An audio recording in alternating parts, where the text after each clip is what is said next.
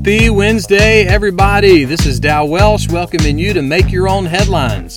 Sponsored by Stay Puft Marshmallows and the letter Q.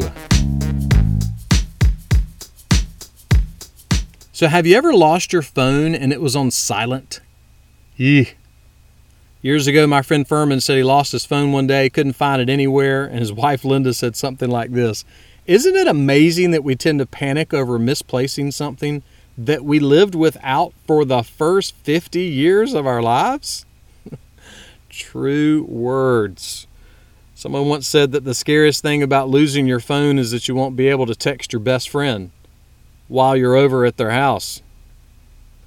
NFL quarterback Tom Brady had a birthday a few weeks ago and texted a picture of the screen in his car showing how hot it was in Florida.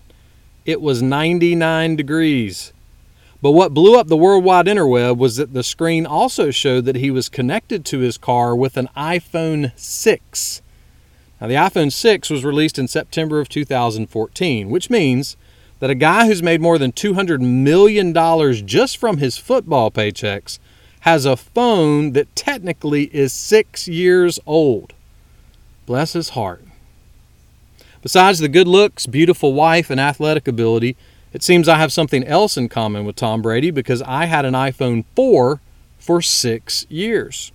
The screenshot also revealed that TB12 was listening to Michael Jackson's Off the Wall album, which reminds us that no matter what phone you have, life ain't so bad at all if you live it off the wall.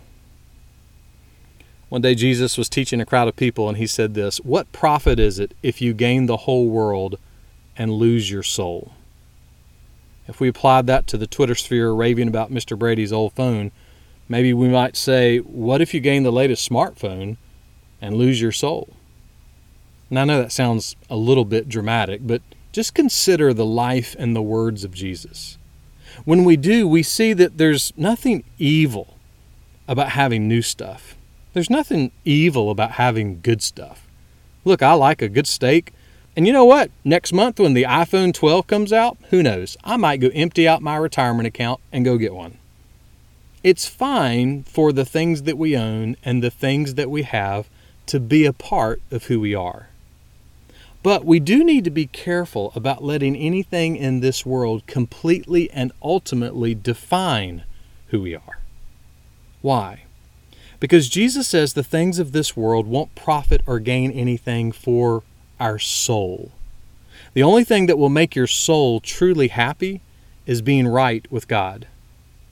Phones and disco albums from the late 70s and quarterbacks and pastors and politicians and age stakes, they don't last forever. But the soul will last forever. So get the greatest gain for your soul. Turn to Jesus. Make that one of your headlines today.